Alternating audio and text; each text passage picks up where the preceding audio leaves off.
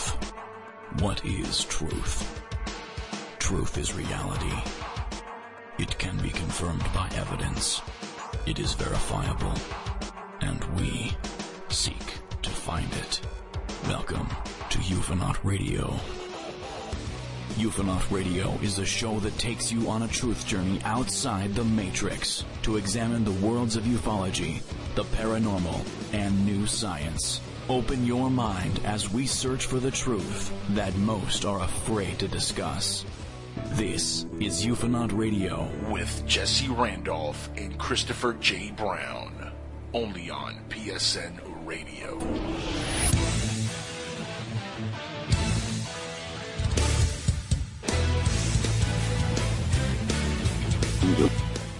Monday night, Ufonaut Radio, Jesse Randolph here, ready to serve the general public in disclosure of ufology secrets and alike.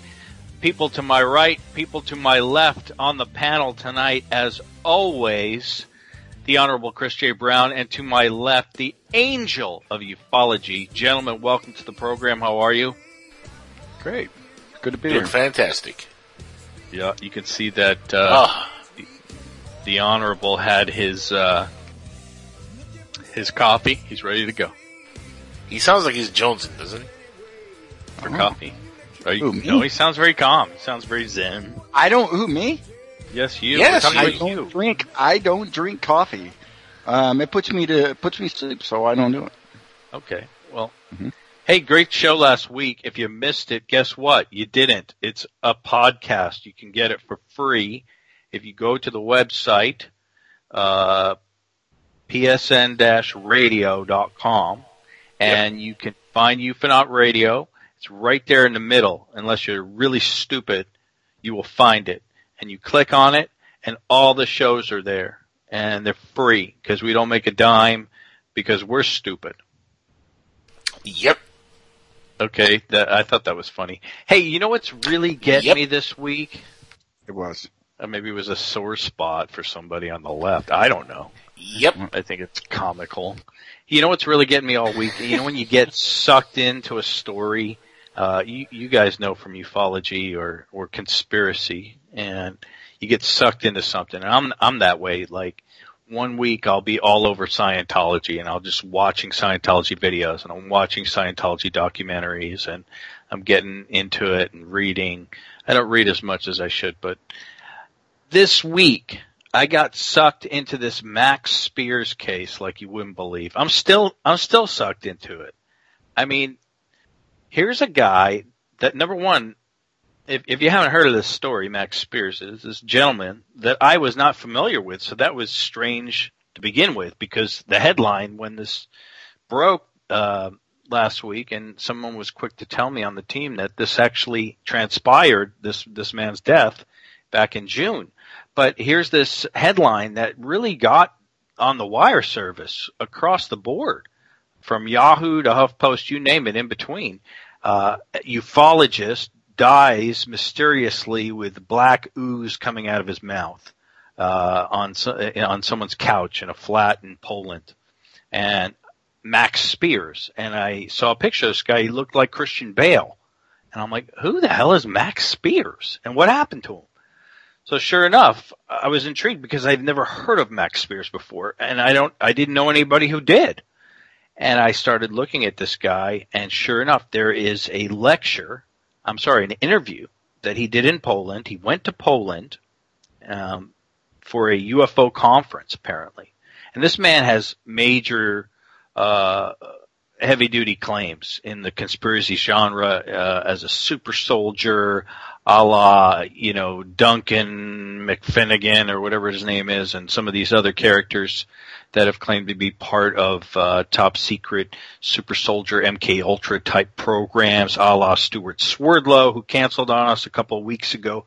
Reason he canceled, I find out, may have been, and this is knowledge for Danny I haven't shared yet, is because apparently Stuart, and somebody correct me if I'm wrong, was important as a helper to Max Spears, a confidant, and assisted with him in Europe Now, Max is of English descent. He grew up in Canterbury. Okay, in fact, he went to high school with Orlando Bloom, the story also tells us. And here's the weird thing about Max Spears. After watching this guy, I was able to go back into YouTube land, and we talk about this when you get into your YouTube zone, and the next thing you know, 5 hours have passed. And here I am listening to a Max Spears interview. First, I listened to the last one he did days before he passed in Poland. And man, this guy sounds terrible. You hear him slurring. You hear him acting strange. He's having to take a lot of breaks. It was weird, man. And then I went back further and started listening to his other lectures and interviews, and they were really kooky too, man. I mean, you're talking about all kinds of transdimensional travel and stuff that I think Jackal would probably say, this guy's out of his mind. But Squatch. I found it incredibly intriguing. So that's what I got sucked into this week. If you haven't checked out the Max Spears stuff, where it lays right now, or where it is still going, is that this man is dead, and it's been very hard to get any sort of explanation or investigation on why he died. He was a very supposedly healthy guy. And the thing about Max Spears, two things I found strange. Number one, I didn't know who he was. Number two, there are only certain types in ufology. Usually you have round people, right? Like Comic-Con looking people in ufology. Not the best looking group of people in general. Yeah, those people, yeah, those people. Okay, so you have those round people, and then you have old people. Those are like your two sections of ufology, old people and round people. But I will tell you this. Max Spears, right. And Max Spears is like Christian Bale. This guy was an icon in the making. He was being groomed to be a David Icke with a lot more reach, perhaps. And he talks about reptilian agendas and all kinds of stuff. And his stuff is as entertaining to listen to as any Andrew Basiago lecture, except Andrew Basiago looks kind of like a turtle. And this guy is like, this Bale, snap British guy. This guy's probably on. He does look like a turtle. I'll give you that much. Came up with that, but he kind of does a little bit, and that's not a cut to him. I mean, by the way, you're becoming robotic there. Unplug and plug back in your headset there, buddy. I don't know what's going on with you. I'm going to do it right now. Okay. Yeah. But the only one to hears that, or you hear that too, Chris? I hear it too. Yep. Am I doing any better now? No. You sound like a robot, like a 1950s robot, like if you start doing the robot. Really? We will be live on air. Jesse Rogato. Oh my goodness, it's robotic time. Robotic time. Oh boy. Maybe I should call back in or something? Yeah, let's do that. Let's hang up on the call and I'll bring you back in here. Okay. Alright, let's hijack this show, guys. What do you say? Huh? No? Okay, well, whatever. Oh, jeez. Let's hijack it. Yeah. All right. Are we any better? Speak. Mr. Roboto. No, not so good, huh? Oh, no, there you go. It fixed whatever it was. It caught. Yeah. Okay. Are we good now? Yeah, you're good now. You're good, Mr. Roboto. All right, we're back. Anyway, I urge you to look into this Max Spears stuff. I found it riveting. And if anybody wants to call into the show and let us know if they have some up-to-date information, I know that his mother is still very distraught over this.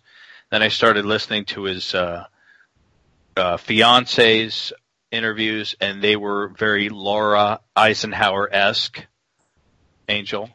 Mm-hmm. So some very strange stuff going on there. And if you just listen to this interview, the last interview it's called. Have they come up with an official determination of what caused his death? Negative. And they weren't able to do toxicology, apparently. And they didn't do an autopsy.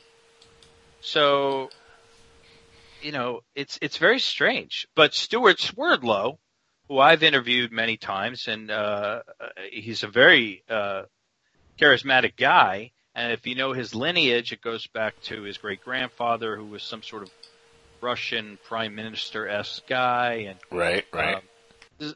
the point is that Swerdlow canceled on us, and I think perhaps he was still bogged down with some of this stuff. I have no idea, but it sure would have been nice to have him back on. So perhaps I don't know. I haven't looked in the chat room. Maybe somebody's buzzing about it. But tonight, what we wanted to do, gents, was take advantage of October here because it's everyone's favorite month, and Portland, Oregon, is as Halloween as you can get. It's not like Los Angeles, California, when I used to live in Venice Beach, and October looked the same as Christmas, the same as Hanukkah, the same as Easter, and so on. This is the Halloween Central. It's dark. It's gloomy. It's cloudy. It's raining. It's chilly. And it's creepy. And so tonight... And the leaves are falling. Leaves are falling. It's got that color that yes. that American... Yellow. Beautiful change of season. And that's one of the great things about living in the Pacific Northwest.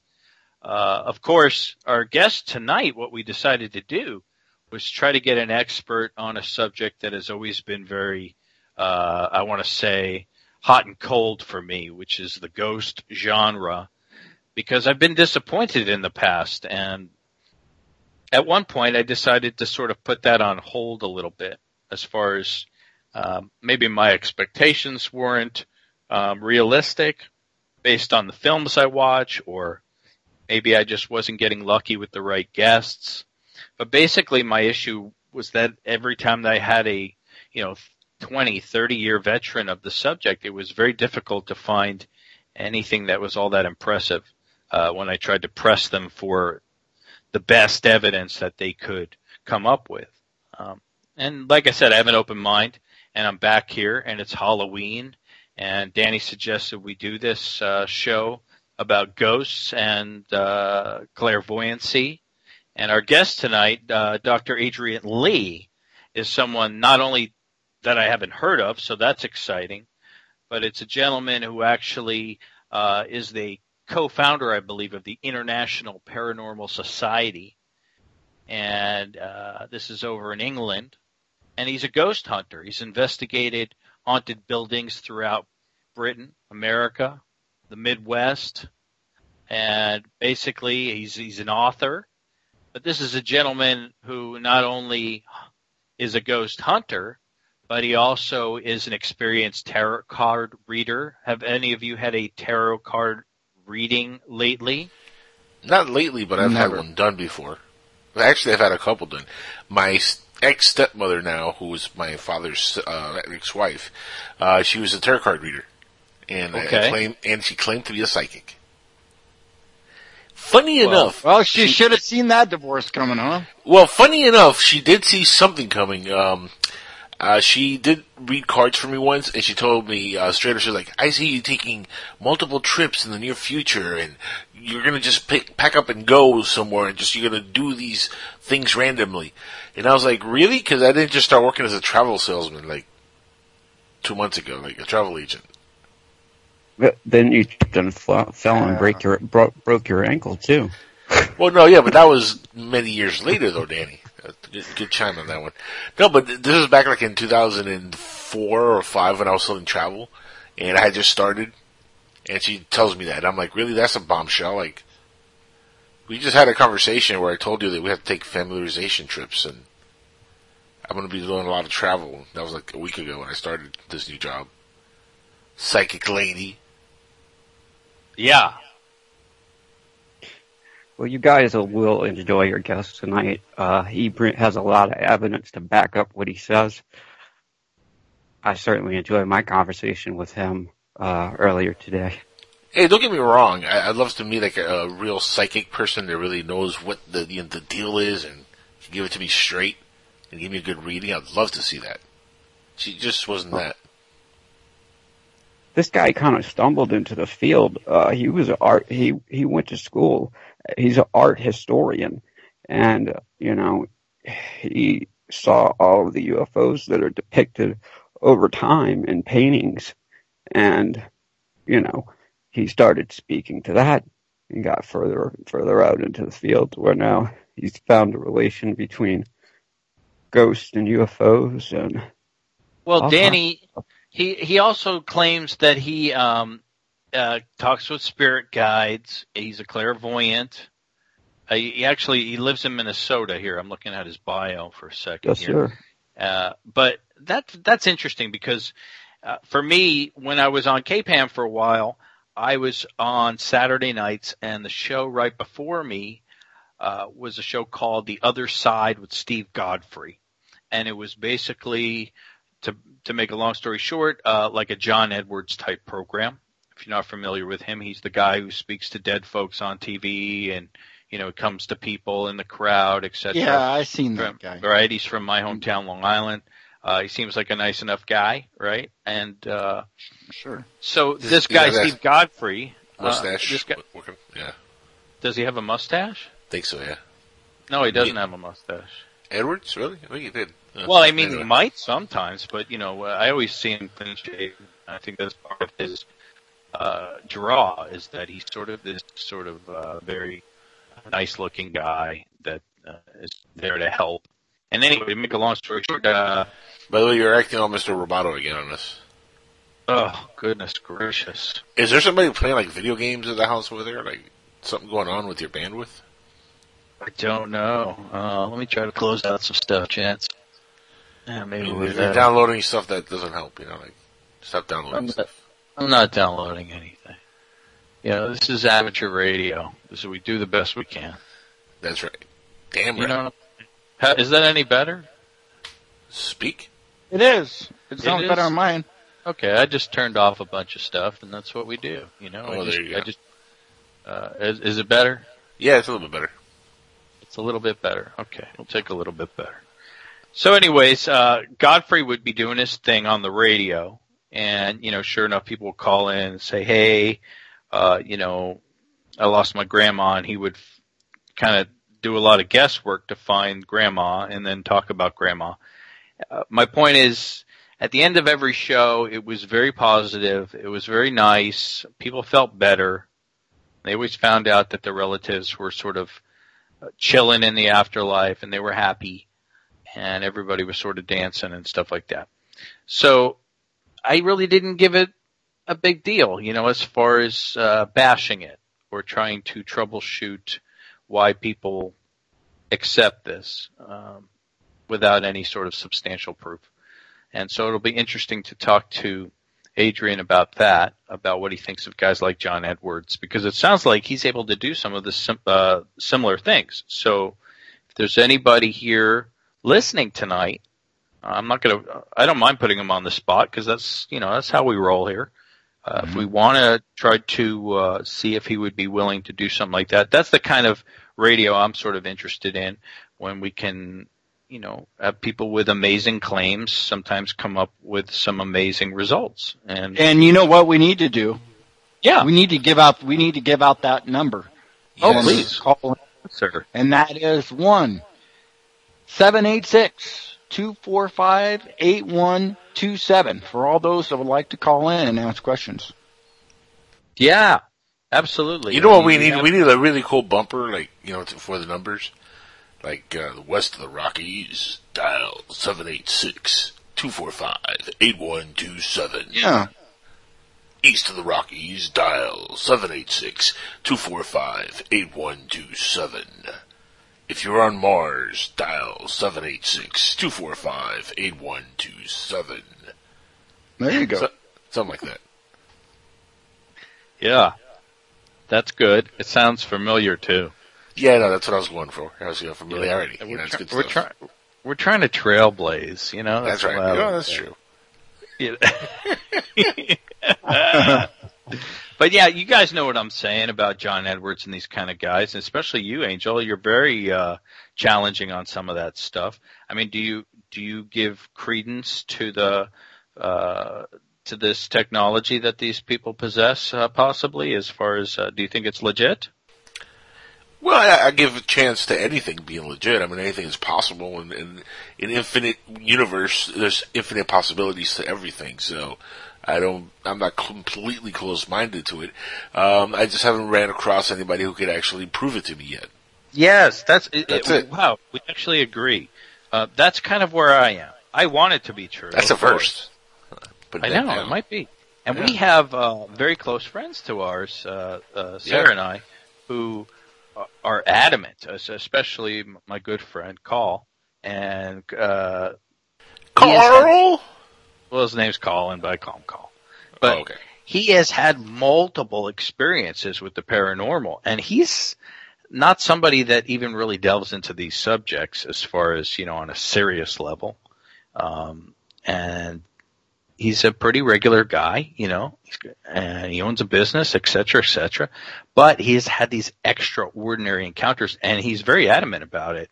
And I kid sometimes, but man, and same thing with Sarah. She has had some heavy-duty experiences that when they describe them, you're like, well, if this really happened, it's pretty mind-blowing. But I have had nothing close to that ever happening. And I have yet to actually remember when I was invited to hang out with Stan Romanek, and I told you about that, Angel? Yep, I remember that. Well, when that went down, yeah, I know. And you told me later it's a good thing you didn't go. Yeah, it was. Yeah, but anyway, Alejandro Rojas, if you remember this gentleman, who is your apparent, he's my hero, Jesse. He's my hero. Influencer. He's your hero. He's my hero. When he was doing some radio with me back in the day, and he said, "Hey, there's stuff going on at this guy's house in Colorado." Well, nobody's perfect, Jesse. Nobody's perfect. Hang on, I'm telling the story. And oh my God! Now you're gonna turn on the robot voice. Fuck! It's like anyway. He called me and said, look, you can come down here if you don't believe me, spend the weekend here, and there's stuff going on nightly. And I was really tempted, but I didn't. I was probably... Did he tell you anything that he saw out there? Because, I mean, he mentioned that to me once, but... I don't recall. He never said, I saw this, and I saw that, I saw some lights, I don't... Here's the thing. I lived in a house that I would classify as being haunted when I was a kid. I did see stuff move by itself. I did see an apparition when I was a little kid, or what looked like kind of an apparition. It was mostly kind of like a shadowy figure moving across the wall and into a door. I'd seen a couple things, as a kid when I was younger in a house that we lived here in Miami. But as far as psychic ability, stuff like that, I've never had anybody actually prove that part of it to me. But again, I'm open-minded to it. I don't think there was anything more than trickery with Stan Romanek, though, to be clear and honest. And well, what about John Edwards? And let's bring it back to tonight. It's possible. It's possible. Look, Sylvia Brown burned how many people with her lies? And she's been a proven liar. Sylvia Brown was in big trouble before she got real sick. She had big issues that were coming down on her. She was going to court for. So she. Oh my God! I'm Sylvia Brown. I'm on the Montel Williams show again. Ooh, that was pretty good, Sylvia. Hey, you know what? That's an interesting point. While we're sitting here brainstorming, is how does Adrian feel about charlatans and people who are pretending to do this and can't do it, or like Miss Cleo, carnival personnel, so to speak? That's Miss Cleo right there. She's a carnival personnel. Remember that in The Jerk when the guy's yelling, "He's not carnival personnel." Yeah. Miss Cleo's dead too, so funny, they're all dying. Yep. Well, we have a painting of Miss Cleo in our home. Oh, shame on you! An oil painting, to boot. Mm-mm. I mean, come on! Can you imagine what that thing's worth? $5. Let's send it back to the family, so I have something to remember it by. Man, I gotta take those that. videos of her on TV anymore. I'll give you $5 to take it off the wall and burn it. How's that? Oh, child! He's gonna burn my picture now! Dude, let me ask. Hang on. This Clio, if I took that thing down to Antique Roadshow, are you kidding me? First of all, is it Antiques or Antique Roadshow? I think it's Antique. Not with an S. Not with an S. I believe. The perfect person to ask that would be Alan, my co-host tomorrow night. Other guy? The other guy, yeah. He that's what he does. He does road shows and trade shows, so he would know the answer to that. I can't talk to him. He gets all worked up. I can't talk to him. He does. Just ask him for me, would you? Come on, the two of you on a conversation. That's fun. Try to sell me a knife or something. I don't want to talk to him. You talk to him. Yeah, he will. Dude, the whole time we're up at, no kidding, the whole time we're up at MUFON, he literally was trying to sell me everything. It was great. Does he have those copper socks? I was thinking about trying those. He's the ultimate salesman, though. I love him, though. You gotta love that. He's ambitious. Hey, if it works for Brett Favre, I don't know. Maybe I should give it a go. He's ambitious, is all I'm saying. He likes to sell. I like that shit. I used to go to the fucking As Seen on TV store at the mall. My goodness. Have you ever been in that store? Yep. No, I haven't. Well, are you saying that you don't really? have... You've never been there? Have you been to a Walgreens where they got a whole section of that crap? Yeah. Well, I kind of know what you're talking about, yeah. You know what I'm talking about, right? You ever been to a mall, Chris? Yes, I have been to the mall. They don't have them at every mall, Angel. Yeah. Wow, really? They have them here in every mall. I am guilty of watching Shark Tank, the television show, and I always go and shop for Shark Tank products because they sell a lot of them at Costco, and I'm at Costco every week, so I'm always at the mall or shopping, or not at the mall, but at least shopping. Yeah, but Costco doesn't count. Somewhere. Walmart, whatever, Safeway, or wherever store we land to, Well, right. Yeah, I don't know. I don't watch one. that. I don't watch Shark Tank.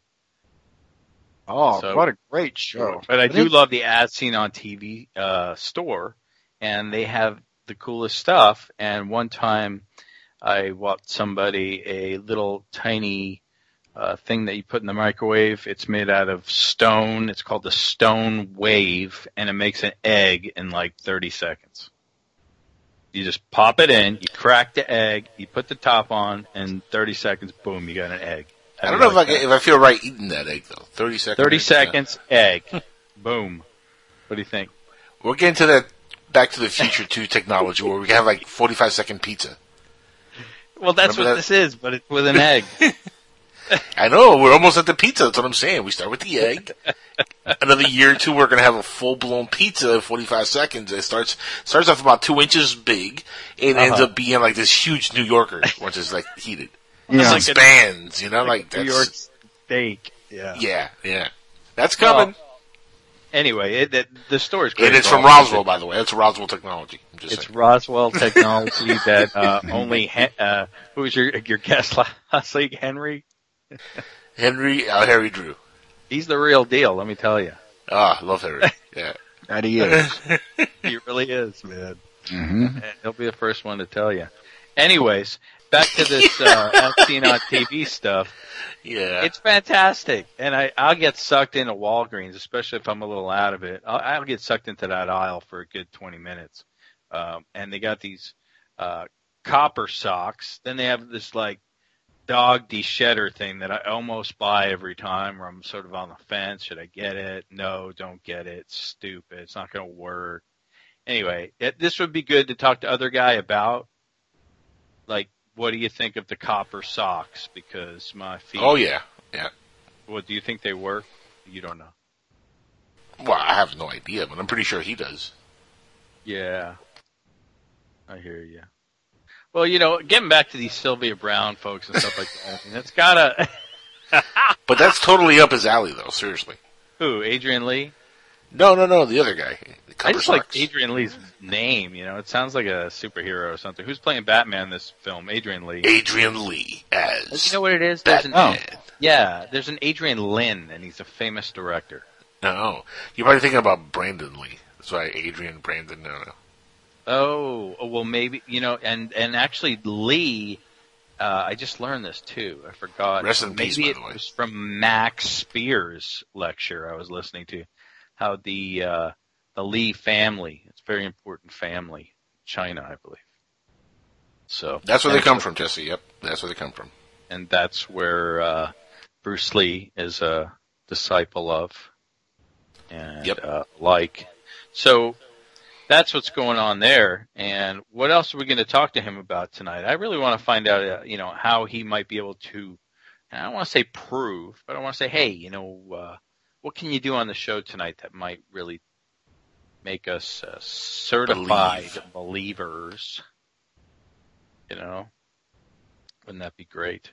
I haven't heard any news on the Podesta front with that story that I claimed was going to be so amazing about these release of emails from Sir WikiLeaks and alike about. Well, they're burying all this stuff from WikiLeaks, man. It's insane.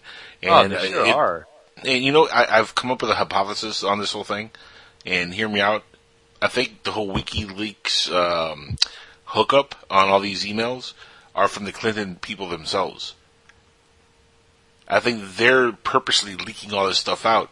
And my belief has just started to hit me the last couple of days and if you hear it in what they're saying publicly, they're saying, oh, this stuff is coming out through terrorist activity and people that are hacking our systems. You can't take any of this stuff seriously.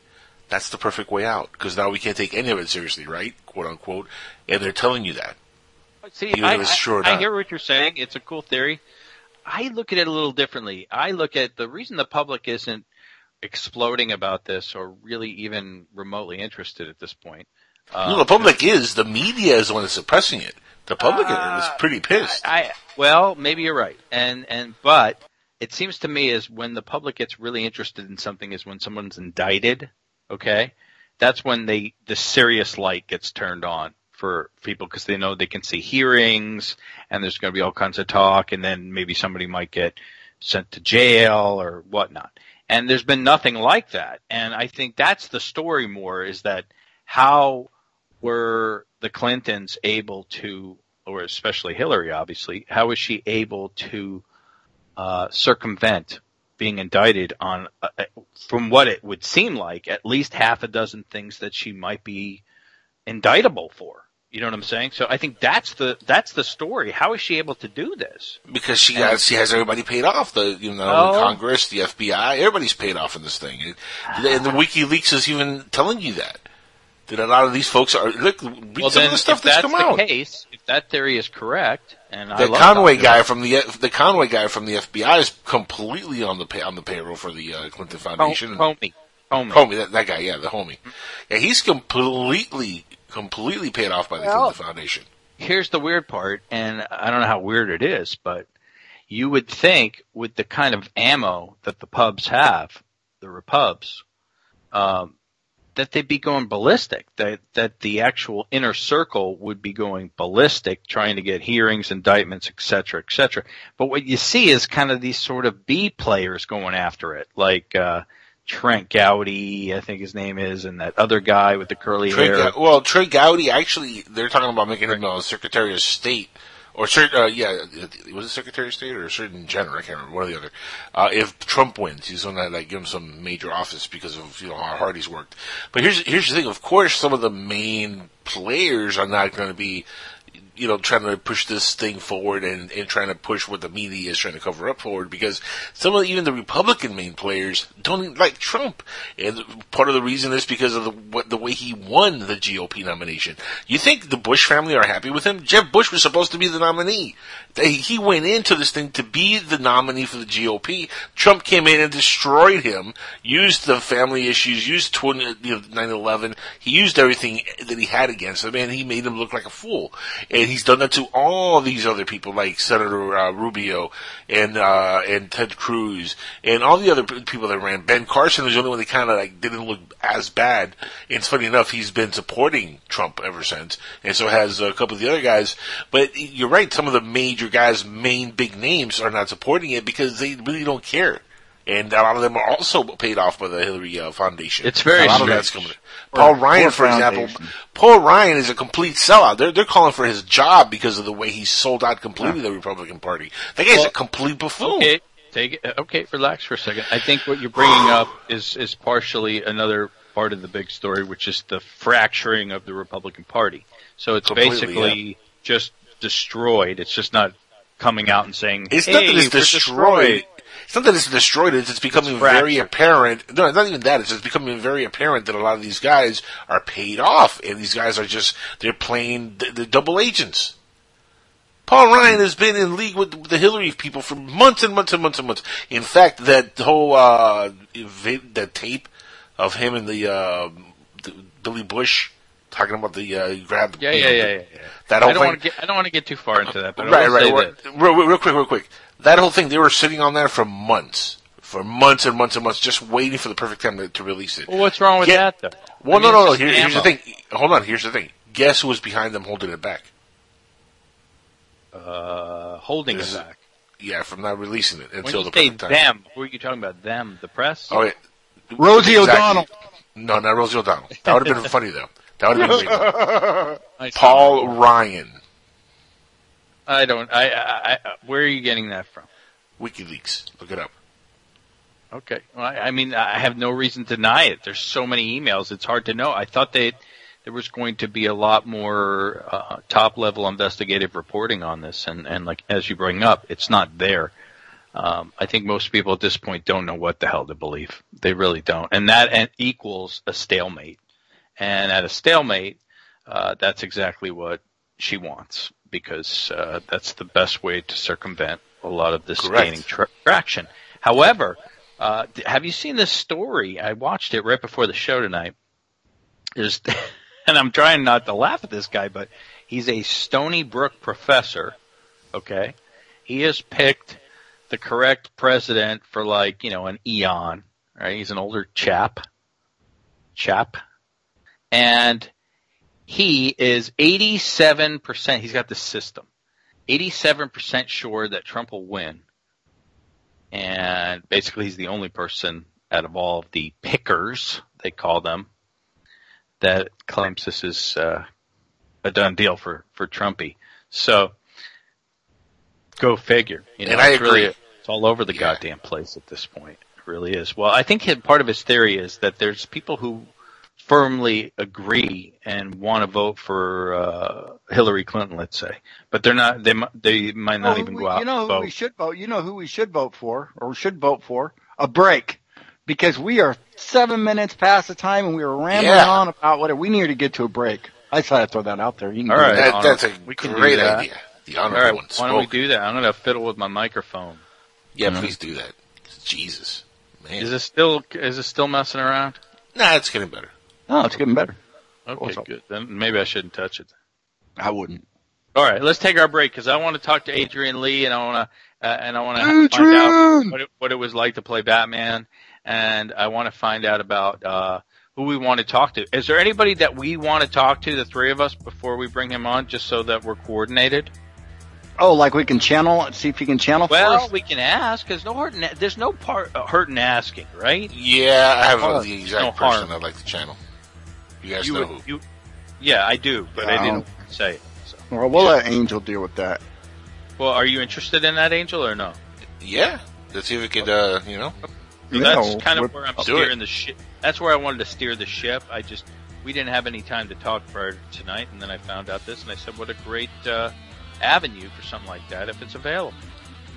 Okay. Let's do it. All right. We're talking about Angel's mom who passed a while And back. he just gave up the ghost, man. No, I didn't give up anything because, I didn't want to do it that way, Angel. I wasn't going to tell him, find the person. Is that what you were trying to do? Yeah. No, I wasn't trying to do that. We have to wanted to let the audience know. Well, the audience, I'm sure they know. Not everybody knows, bud. Well, yeah, but it'll be a nice surprise. You just ruined the surprise. We're all over the world broadcasting, It could be, let's go. You ruined it. Jesus. Okay, well, should we pick somebody else? No, let's just go on break. Okay, we're going to go on break. We come back, we're going to be joined by Adrian Lee, experienced tarot card reader, clairvoyant, author, and ghost hunter for our cue the spooky Halloween music, our spooky Halloween show, cue the spooky Halloween music, tonight on Ufonaut Radio on the PSN Radio Network. We'll be right back.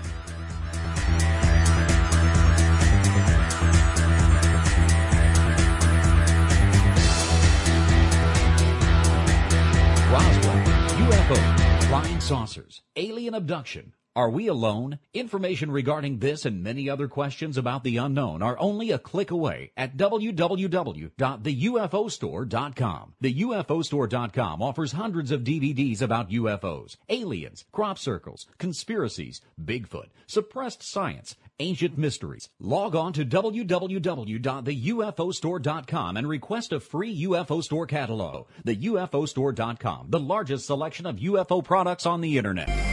Put a team of professional consultants behind your home or business computer with Key Information Solutions, providing solutions to your internet and computing needs while keeping you on the cutting edge of technology. Preventative maintenance and networking support, hardware and custom-built computers. Let Key Information Solutions be your personal tech staff for your home or office with affordable hourly, monthly, or annual rates to fit anyone's budget. Call Key Information Solutions now, 954-973-3374.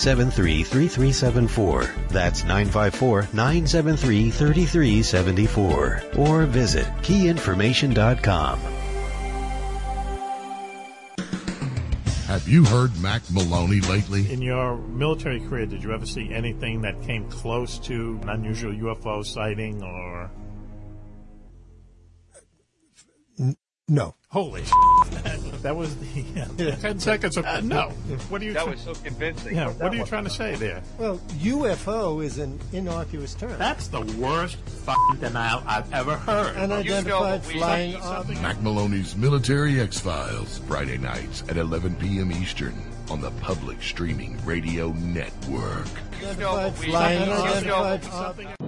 Look, up in the sky. It's a bird. It's a plane. No, it's SupermanHomepage.com, the #1 Superman fan site in the world. SupermanHomepage.com, covering the world of Superman from the 1930s to today. News, reviews, rumors, and reports. SupermanHomepage.com for all your Superman comics, TV shows, movies, cartoons, radio shows, and more. Everything you ever wanted to know about the Man of Steel and more. SupermanHomepage.com. Imagine no longer being tied down to your computer, but having the freedom to take live talk radio with you anywhere you go. TalkStream Live introduces our first ever iPhone application. The talk shows you follow now follow you. And your iPhone is now the fastest and easiest way to stay connected to the best talk radio on the Internet. Listen to live talk shows 24 hours a day, 7 days a week. Mobile talk radio from TalkStream Live. Now available in the iTunes App Store.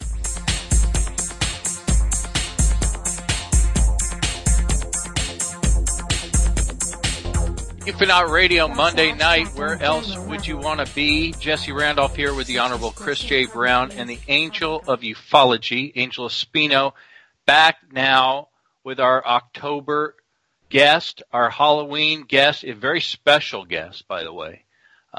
English native, but not calling in from England. We will find out soon enough. Dr. Adrian Lee joins us.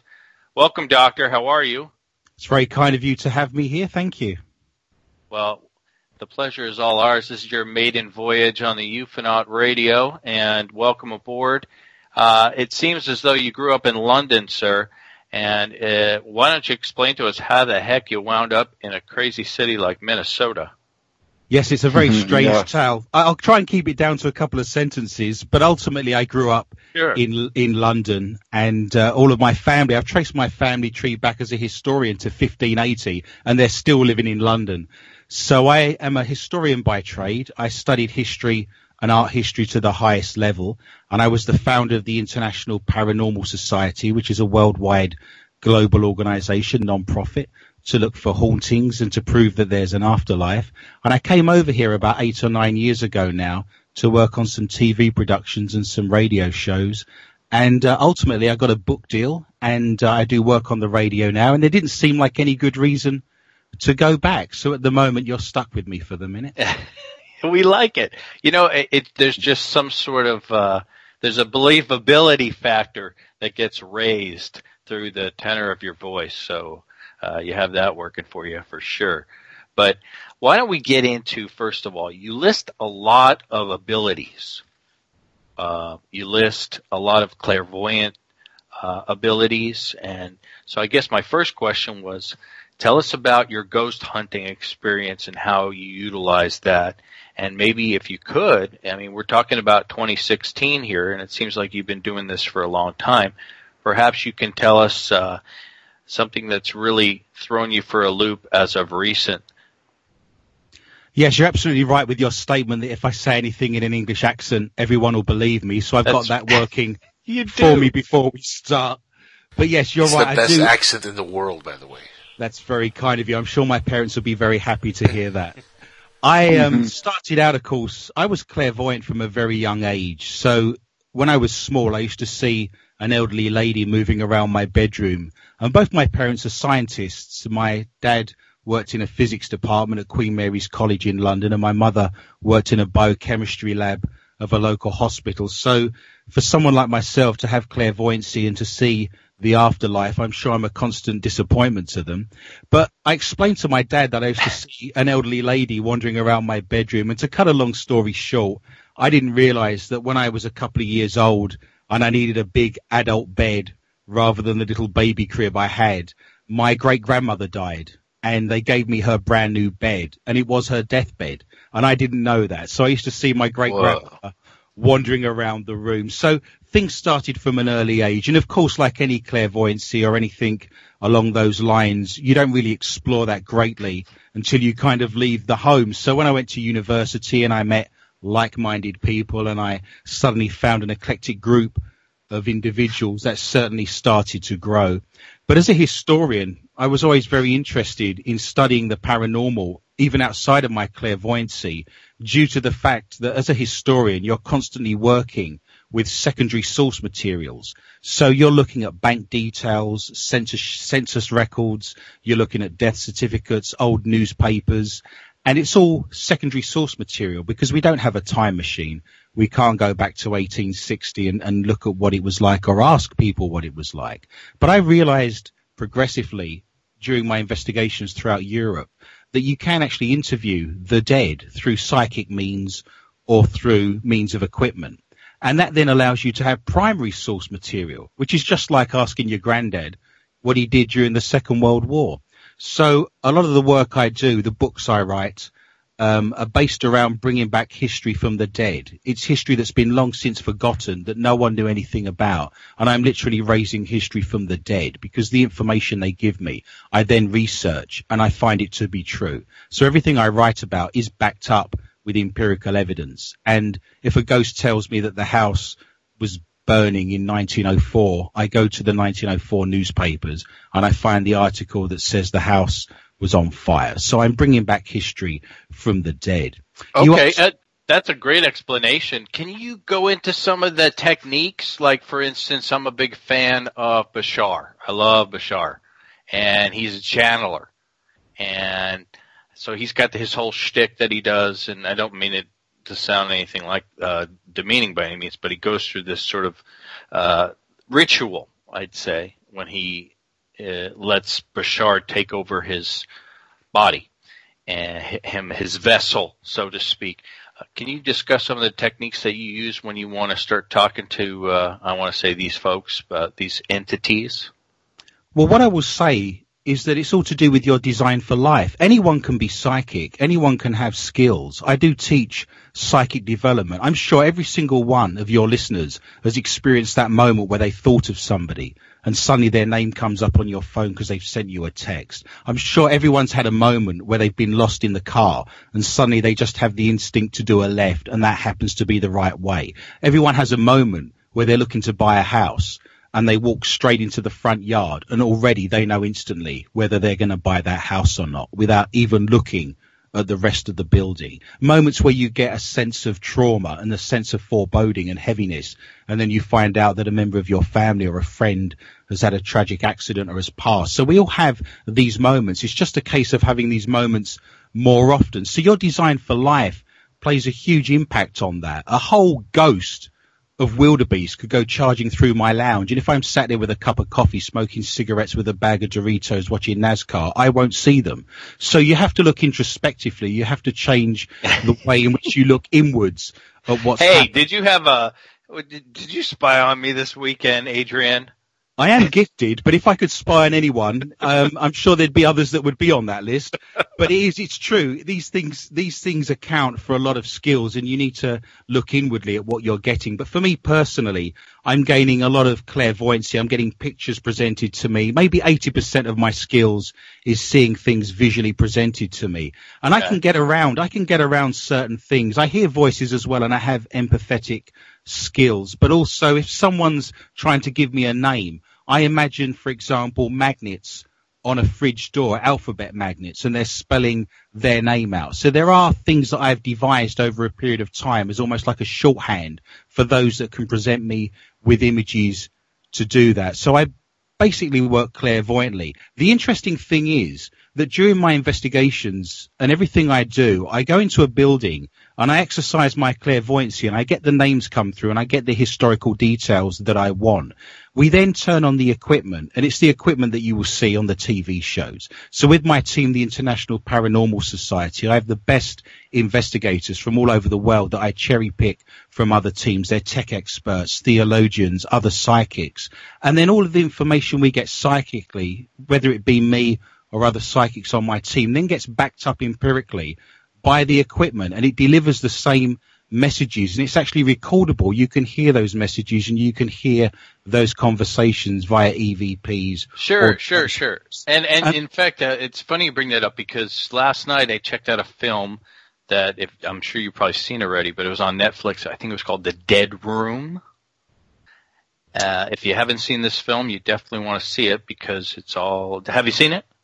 I haven't. No, I haven't. I'm not a big fan of horror films, actually, and films that are suspenseful. I spend my day doing this, so I actually want some downtime when I'm not poking around. But I guess where I was going with that is that I think the public at this point, they've had a good almost, I would say, 10 plus years of seeing professional people like yourselves doing haunting investigations via television 24 hours a day, right? So like in 2016, I think, how do you up the ante for these folks as far, you mentioned EVPs. EVPs have been tricky, I find, as credible evidence. And I definitely wanted to challenge you on that a little bit, as far as maybe you could help us understand why these EVPs, many of the ones that have come across my door here, at Ufonaut, have been very difficult to recognize. And have you run into that? Do you know what I'm talking about? I do. There's various classes of EVP, and we just deal in my organization with Class A EVPs. I need to play it back to you on the DVR, and if you can't hear it, we throw it away. We don't use filters. We don't mess around with them. In my experience, if we go into a haunted building, we could come away with over 100 EVPs, and it sounds like I'm talking to you. And I want to give you one example of how this works, because no one else is doing this, and this is remarkable in my eyes. Is just as one example, in my latest book, I investigate a theatre that's haunted called the Wheating Theatre. It was built in 1912. It's a fabulous Art Deco theatre in Toledo, which is in Iowa, in Tamar County. We go into the basement. Psychically, I see a gentleman arrive. I can see him. He says his name is Peter. I turn on the shack hack. The shack hack says, when I ask who's there, Peter, Peter.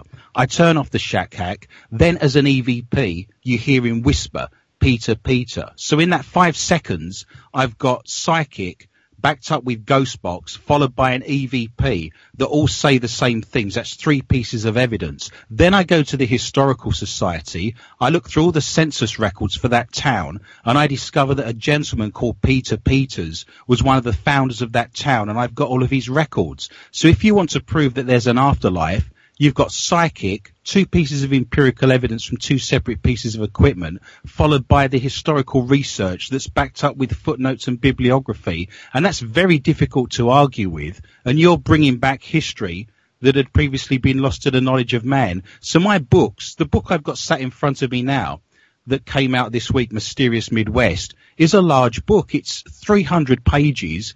It's 85,000 words, and it is crammed, packed, full of history that's been lost.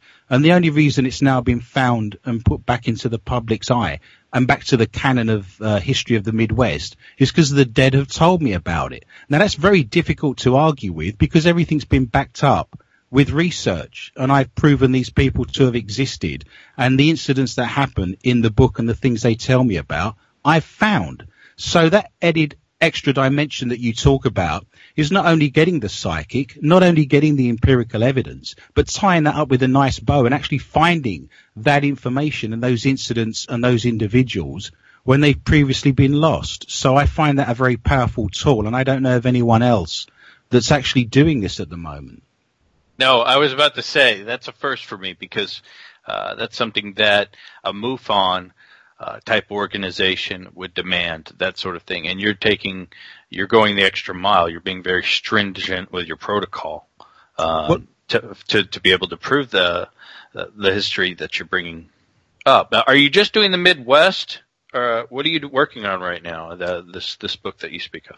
Well, the book that came out this week has been a 3 to 4 year project. It's called Mysterious Midwest, Unwrapping Urban Legends and Ghostly Tales from the Dead. And it's been my investigations in the Midwest for the last 3 to 4 years. And then, of course, all of the historical research. I've got lots of friends that write fiction, and I would love the idea of getting up in the morning, having a cup of coffee and a cigarette, knocking out 5,000 words, and then going to take the dog for a walk. Unfortunately, I could spend 2 months in a damp, dusty, antediluvian basement and find just a sentence to use. So it has been a long project.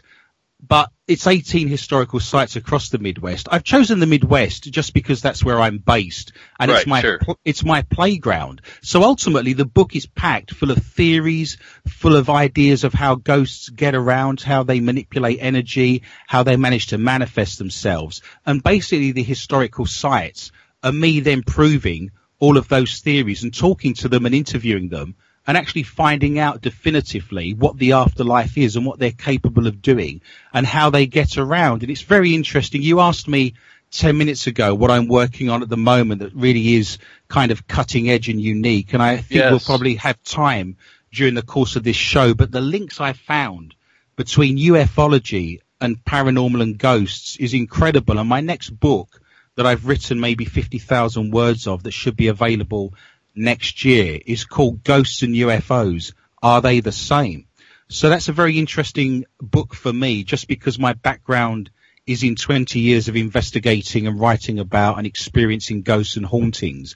And then my experience as an art historian, seeing UFOs in early Renaissance art and doing lectures and talks for MUFON. And the two kind of come together in a perfect synthesis for me there. And that's a very exciting book with lots of interesting theories and ideas that are backed up with evidence that I don't think anyone's properly written about yet. Huh. So basically, without going into too much detail, because we have a lot to cover, are you making the distinction between ufonauts and ghosts as far as people just misrepresenting what they're seeing and labeling them as something they're actually not, and they're really the same thing? To just pick one aspect, have a think about how UFOs traditionally are seen. I've interviewed a lot of people. I've read a lot of books about abductees and people that have seen UFOs. And predominantly when you see a UFO, it's often spoken about that it will appear in one place, then appear in another. It has a very zigzag kind of journey and a very zigzag kind of movement. And if you're dealing with the idea of traveling over vast distances across galaxies and universe, there are people like Rudy Shields, the professor at Harvard, that talk about dark matter and quantum physics. But the idea now is that you think you want to be somewhere, so you are. So the idea is that abductees have said when they go on board a UFO, and I've got this backed up with information and reference points, but they often see aliens standing in a circle around a console, and they're kind of holding hands or they're linked in some way. And several people have been abducted and said that they've been told that if they think they want to be somewhere, the ship will actually take them there. So when you get that zigzag journey, that zigzag formation, if I said to you now, think about going to Walmart, you think about being in Walmart or standing outside. You don't think of the journey, do you? So it's that sense that you're in one place, then you're in another, then you're in another. Now let's apply that to ghosts. Your bones are in the cemetery. You're up on a hill on the outskirts of town, yet you're haunting the basement of the local hotel. Would that not suggest that as a spirit, you have to think you want to be somewhere, so you are? And isn't that what UFOs are doing? Interesting. Yeah, these are all tidbits of information I haven't heard before. So that makes it very unique and intriguing to me. And then you mix that with your accent, and you're there, brother. You're right there. Some of the people in the chat room think we're having a Doctor Who episode right now. Fantastic. I can wear a scarf if that helps. Nothing else, just a scarf. That wacky chat room. There's many other things we can discuss. I mean, ultimately, I've got the same equipment in my case as a paranormal investigator as a ufologist has got. We've got the same data collection sheet. So what does that say? There's been moments, Ted Phillips has told me, he's an expert on trace evidence, of course, that used to work on Project Blue Book. And he's told me of cases where there's been a UFO sighting and then the paranormal activity in that area has gone up and people have started seeing ghosts, like it juices up an area for those spirits to have EMF to then allow them to be active. So there's that kind of link. There's moving by the sense of thinking you want to be somewhere, so you are. And by the way, if you're a ghost and you think you want to be somewhere, that means you have to know where that place is. So if you die and then a building gets built a year later, you cannot haunt that building because you do not know that exists and you can't think you want to be there. So if you knock every building down in your town, there will be no ghosts haunting those places because they can't think they want to be there to haunt it. Which is why if you think of a linear line of history, when we first climb out the trees as monkeys, and that was 3 million years ago, every haunting I've experienced in this country only dates back 150 to about 200 years. So why am I not seeing cavemen when we've been cavemen for millions and millions of years? Is it because they can't think they want to be somewhere because nothing exists anymore that they can think they want to be there? Yes. Well, let's talk a little bit about some of your peers. I think to the layman listening tonight, if they want to explore that, and I urge them to, these connections that you're bringing up. But what I want to know tonight for the Halloween audience out there is we're watching all these shows for years now. To an expert, I would think that it would be frustrating to a certain degree, some of these programs, and refreshing, some of them. So I guess I'm asking, Adrian, I know you don't watch a lot of television, it doesn't sound like, but you must know your industry. You say you work in television a little bit. Who's doing it right? Who's doing it wrong? How can we pick out people that are bogus? I know of one program that is pretty much bogus only because I knew someone who worked on the production, and I'm not going to say them, but the point is that you get lost in the shuffle on this stuff. But we're seeing it 24 hours a day. So can you help us with that?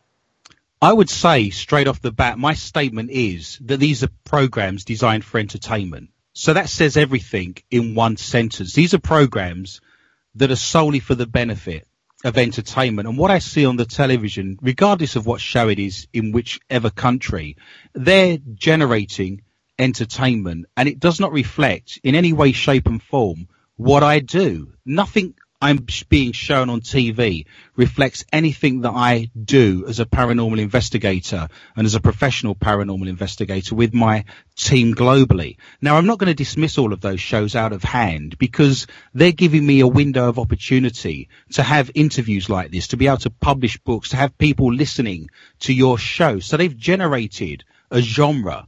These shows have generated an audience. They've allowed people to discuss ghosts, talk about ghosts and ufology, and suddenly bring it into the mainstream and make people aware of that. So I'm not going to knock that aspect. I think that's been very useful for me in opening the doors and having an acceptance that I can go into historical locations that no other teams can get into due to those origins. But I don't think there's a show that springs to mind that I think is getting it right because they're manufacturing EVPs. They need to have bigger and better hauntings every single time that show comes on. And I've spoken to several members of very famous British TV shows, the one that started everything going back in the day. And I've spoken to the people that have actually been on that show and the historians. And there is an underlying feeling that they're just generating entertainment and it has to be bigger and better. And I think what's interesting is I think the general public gets it. You do not need to have a moment every single time that show's on. You do not need to have a paranormal contact or something happening. I think what they lose sight of is that they think they need to have something shocking and remarkable every single time. When in actual fact, I think the people that are watching these shows are intelligent. They realize that every time you go down into a haunted basement, there may not be activity. There may not be anything happening. And of course, if you have shows where very little is happening, when something does happen and it's genuine and it's really paranormal contact, that is so much more impactful. And I think they've lost sight of that. I think they don't need to keep topping themselves each time to have a better and better show. So answer your question, I think those shows allow me to have a voice. They allow me to have access into buildings. They've allowed the general public to have this in their psyche and their consciousness. Are they providing useful documentation of the afterlife? No. I think the history is made up. I know as a historian, there's various shows, the most famous ones and the biggest ones aren't doing historical research. It's all oral history or stuff that's been made up or stuff that's not been collaborated or worked on. They don't go to the local historical society. They do not spend weeks going through historical documents. They go into that building. They're there for a day or two. They have a student camera crew with them that they've recruited from the local university film studies club, and they're in and out in 2 or 3 days. I really wish there was a show on the television that reflected my books, where you have proper paranormal contact that's actual documented, that has proper evidence, proper EVPs, proper video footage, and then backed up with history. I think television production companies think that history's boring and history's dull, but we can only judge the present by what's left to us from the past, and that's a very powerful tool and something we need to embrace. Absolutely, and it's funny you say that because you're right. It's become very passé with expectations and to one-up each other on these programs. And it's not necessarily their fault. It's just the medium that they're in. And this is what is expected each season, which is, what are the ghost hunters going to do this time? What kind of craziness is going to happen? At one point, they switched styles and they started to antagonize spirits. That was sort of the shtick that they were running with. And I don't keep up to date on all of them, but I do try to catch them when they're on sometimes. And so I thought that, well, that must be not a good thing to do, not professional. But getting back to your point, I think it would be fantastic, and that's what I'm trying to do on the show tonight by talking to you about this, is draw some of the distinctions between real investigation and what we're seeing and what we're bombarded with on television. So let's break it down, if we can, a little granular. For instance, the equipment that we see on most of these programs. I mean, I could sit here and rattle off all the stuff I see, but I think you know what I'm talking about. Is that stuff accurate? Is it not accurate as far as what they're trying to collect? I will come on to that. Just as one last statement, you know that the genre of paranormal investigating on the television is in trouble when you have a paranormal show where there's 2 quiz teams trying to battle it out in a haunted building to see who gets the best help me EVP, but you don't actually help the spirit. You just win points for someone getting a great EVP that says help me. And then you have another show where they find as many models that are very chesty and very kind of hourglass looking, and they throw them in there as bait. And you know that the genre of paranormal ghost hunting is dead on the TV at that point. To answer your question, a lot of the equipment, the DVR is amazing. You have to record it. It's no good catching a giant fish if you haven't got a camera to record you catching a giant fish. So when we go into these buildings, it's important that we have audio equipment. So DVRs are invaluable, and the cheapest ones are the best. If you buy the cheapest DVR you can find, it doesn't have filters on it that filters out all the background noise and all the hissing. We want all of the rubbish, so the cheaper the better.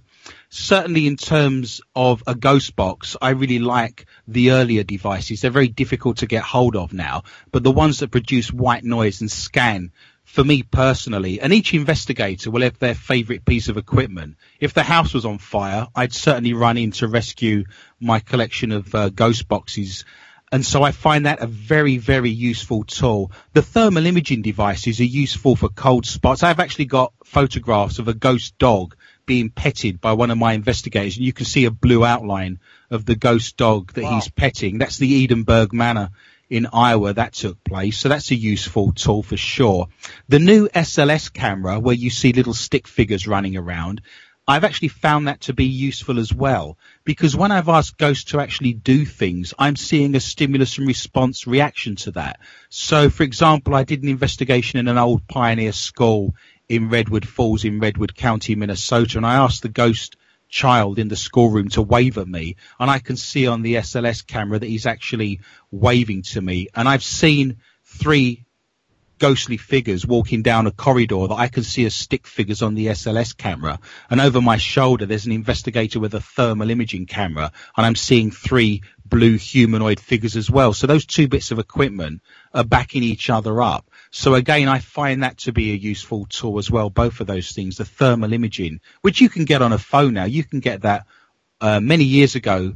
You used to be able to get a thermal imaging camera that was sort of $3,000-$4,000, but you can actually buy a device called a FLIR now that plugs into your phone, and you can have the whole works for sort of $200, which is remarkable. So that's a very useful tool as well. Adrian, what about the laser grids I'm seeing on some of these programs sometimes? I'm not describing it right, but it looks like a grid of laser light. Yeah, you're absolutely right. The only use for that is it's like a shotgun. So if I see a movement in a dark room, rather than having a single beam of a flashlight, I can press the laser grid pen and it lights up the entire room like a shotgun, almost like my granddad during the Second World War when he's posted in the jungle and the first thing he does is saw the end of his shotgun, because all he's going to get is the movement in the foliage and he wants to spray a large area. But they're very useful in terms of setting up an infrared camera. If you're setting up a static camera in a controlled area and everything's locked down, to put one of those laser pen grids on that environment, you can see any shadow figure or anything that breaks the beam. So as a tool, I don't use it very often, but it does have a place. It is useful in some circumstances. With a lot of the equipment, it's a case of using certain pieces of equipment in certain circumstances. I wouldn't use one piece all of the time. You go into the environment, you judge what's required. Because I've been into the cargo freighters. I've been into old cargo freighters on Lake Superior. I've been into lighthouses. I've been on battlefields from the Sioux Uprising. I've been into old schoolhouses. Wow. Different circumstances, different locations, different equipment, but certainly all of the things I just mentioned would be very useful tools. There are 1 or 2 bits of equipment that I kind of raise my eyebrows and I think, is that really working? Is that really giving me the information I need? An Ovulus would be a good example of that. Most of the time, that's spitting out rubbish and nothing that's relevant. But every now and then, something comes up on that device that makes you think, that was stimulus and response. How did that just come up? That was the word I used or the answer to the question. So that has a very poor hit rate, and it's not something that's the first thing I want to turn on in a haunted location. But it does back up. That's more of a piece of equipment for me that backs up other things. If I've got a DVR saying, there's a fire, there was a fire here. If I then have the ghost box and I have a gentleman come through that says there was a fire there, if the Ovulus then says the word fire, then that becomes a useful piece of equipment. But on its own, it's certainly something that I would want to be backed up with other things. Now, you keep bringing up the ghost box. A good friend of mine, Anthony Sanchez, has created like an app version of a ghost box, I think. And it's interesting because he kind of got sucked in from the ufology arena into this full time, and I believe it's doing quite well for him. But when he showed it to me, I really didn't know what to make of the damn thing because I didn't know how it worked. And now I'm seeing that it's become a very popular tool, and it was even in this film the other night being utilized. It sounds like you're a proponent and you've had positive experiences with this gadget. Absolutely. I've had 25-minute, 30-minute conversations with dead people via that device in the same way I'm talking to you now. And this isn't stuff that's new. I mean, Edison was messing around with the idea of the telephone to the dead. So this isn't new technology. This has been around for 100 years. And some ghost box work better than others. There's an SB7, for example, that I don't have much luck with, but other investigators on my team seem to get a lot of good information out of that. But it all makes perfect sense. I mean, you're generating a white noise. It's almost like, I'll tell you what it's like. When you're using a ghost box, it's almost like you get a ransom note where it's using individual letters, individual words from various places to put together a ransom note. So imagine someone's cut out individual words from a newspaper, pasted it all together on a letter, and you're reading that. So it's picking stuff from all over the place, and you've got this meta-narrative of voices coming through underneath that as well. And a lot of what I've been doing certainly works with the ghost box very well. It would be the first piece of equipment I would grab if someone said to me, you're only allowed to have one piece of equipment with you. But it's fairly new, correct? I mean, it's not an old tool as far as I hadn't seen it on the scene, quote unquote, from what I'd been monitoring. Is it fairly new or?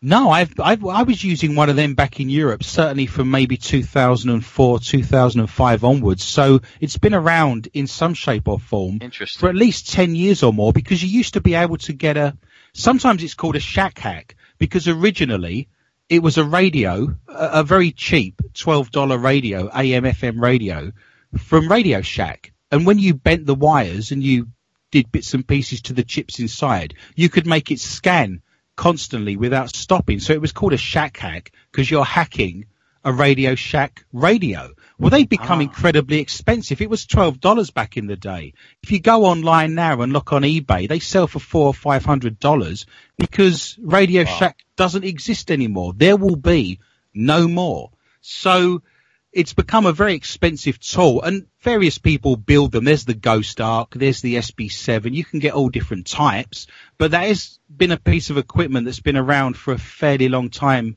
based on my experiences. It's not new. What about, Adrian, quick story. I'm in first year of college in New Jersey, Madison, New Jersey, beautiful place, and I'm doing terribly. And one night it's cold and rainy, and there's a lecture going on. I go to the lecture. It's these two old people, older couple, talking about spirits and ghosts and their adventures, and a lot of snickers in the audience, these kids. And then they just started talking about Ouija boards and how you need to burn them and you cannot use them and not to mess around with them. Long story short, the name of the couple I found out later because I saw their film, The Conjuring, were the Warrens. And so I thought that was really funny. But then I wanted to ask an expert like yourself. I mean, the Warrens were really adamant about it during the lecture. How do you feel about a layman trying to utilize things like Ouija boards and ghost boxes and trying to kind of be an amateur and having fun with that? Well, firstly, the ghost boxes and all the equipment I use aren't like a Ouija board, because with a Ouija board, you're asking something to come through you to move the planchette around. So you're saying whatever's out there, I don't have a filter, you can jump in me, I don't care who you are, where you've come from, you can come into me and I can move the planchette on your behalf. That is not what you want to be doing. The ghosts are communicating me through the equipment, and they're communicating to me by delivering me pictures and whispering and talking in my ear. At no point are they coming anywhere near me in terms of possessing me or taking me over. So all the equipment and all of the psychic skills aren't anything like a Ouija board, because I'm not opening myself up to any random person, spirit, or demonic entity that happens to be roaming through. I would disagree with them. You are not meant to burn them, because once you've burnt them, you've set the spirits free. What you need to do if you want to dispose of them is either bury them or throw them into a lake. But I certainly would never, ever use a Ouija board. I've done radio shows in the Midwest for the last 10 years where we do call-ins, and no one has ever called in to any of my radio shows in the last 10 years and said to me, I've done a Ouija board, I've met the woman of my dreams, I've come into a lot of money, I couldn't be healthier, I've got a fabulous job and everything's going great. They call in and say, we've done the Ouija board, my life's ruined, my wife's left me, I've got this wrong, the dog's floating, there's blood coming out of the walls, can you help me? Because I agree. There's no filter. You don't know what's coming into you. You don't know what's there. It's a ridiculous thing to be doing when you consider that statement, right? Well, yeah, when you consider the consequences, if you're taking it seriously. If you're not, it's just this Parker Brothers piece of cardboard. I stand corrected. You're right, Adrian, because you're an expert. They said to bury it, not burn it. Oh, there we go. They're definitely on the right line. It's interesting. The Conjuring 2, of course, was based on the poltergeist in Enfield in North London in 1977. So that's very interesting that the latest film that the Warrens were involved in, even though they were there for sort of half a day, was based on poltergeist activity in North London that was reported on the BBC back in 1977. And what's very interesting, throughout the history of ghost hunting, the only thing that's changed is the equipment. Back in the 1930s, when you've got Henry Price investigating Borley Rectory, he's using magnetic tape. Then you've got the idea of, the BBC going to Enfield in 1977 with pretty similar equipment, to be honest. And now we've got digital DVRs, and we're still recording. We're still doing the same things.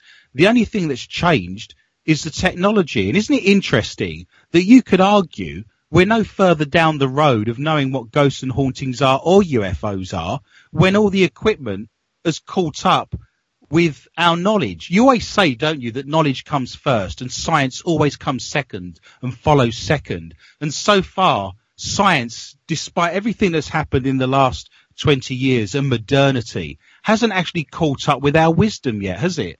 No. And I kind of bitch and moan about that a lot. And I guess one question I had about the technology, and I want to move on from it, it was that, 2016, we have a lot of really cool gadgets in the ghost investigation field for sure. And I'm a gadget guy for sure. So someone like you, think down the road 10, 20, how about 20, 25 years into the future, if you could have something in your arsenal, what are you looking towards? I wish they would come out with blank. I'm not sure I want them to come out with this, but I think what will happen eventually is that we will design some sort of containment system where we'll be able to capture a ghost, because ghosts are energy. It requires energy to move light switches on and off. It requires energy to open doors, to turn faucets on, to leave footprints or to leave the sound of footsteps in a hallway. Requires energy, and energy dissipates. So over a period of time, those ghosts will slowly fade and slowly disappear and perhaps turn into shadow figures because they can't properly manifest themselves. I think what's going to happen in the future is we're going to be able to give them energy. We're going to be able to juice them up. We could earth a ghost. We could ground a ghost and kill it if we wanted to, based on that theory. And I wonder, based on what we were talking about 20 minutes ago with UFOs, I wonder in the future whether we capture ghosts or we manage to utilize them, where we suddenly think to ourselves, we know now how ghosts get around. They think they want to be somewhere, so they are. And I wonder if someone sits down and thinks, would it be fabulous to have a piece of technology that we can walk into like a vehicle, and we think we want to be somewhere, so we are. So we're utilizing ghost technology by sort of working out what they're doing. And isn't it always the way with science that you see what nature is doing and you analyze biochemistry and you suddenly find pharmaceuticals and you work on things that you see nature doing? I wonder in the future, if we don't realize how ghosts and spirits get around, we then create something artificial and scientific that allows us to do that. And at that point, you've invented a UFO. Wow. Heavy.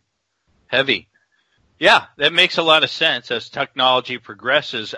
Sometimes you describe this scenario, someone sitting on their couch watching NASCAR eating Cheetos, and they're not going to notice lots of stuff. And I used to talk about a similar analogy when, people don't have time to look up because they're not going to see UFOs if they don't look up, and they don't look up very often, especially in the cities. So it's very interesting. Let's move away from technology for a little bit, and let's talk about folks. You say you do a lot of radio, Adrian. You still doing radio?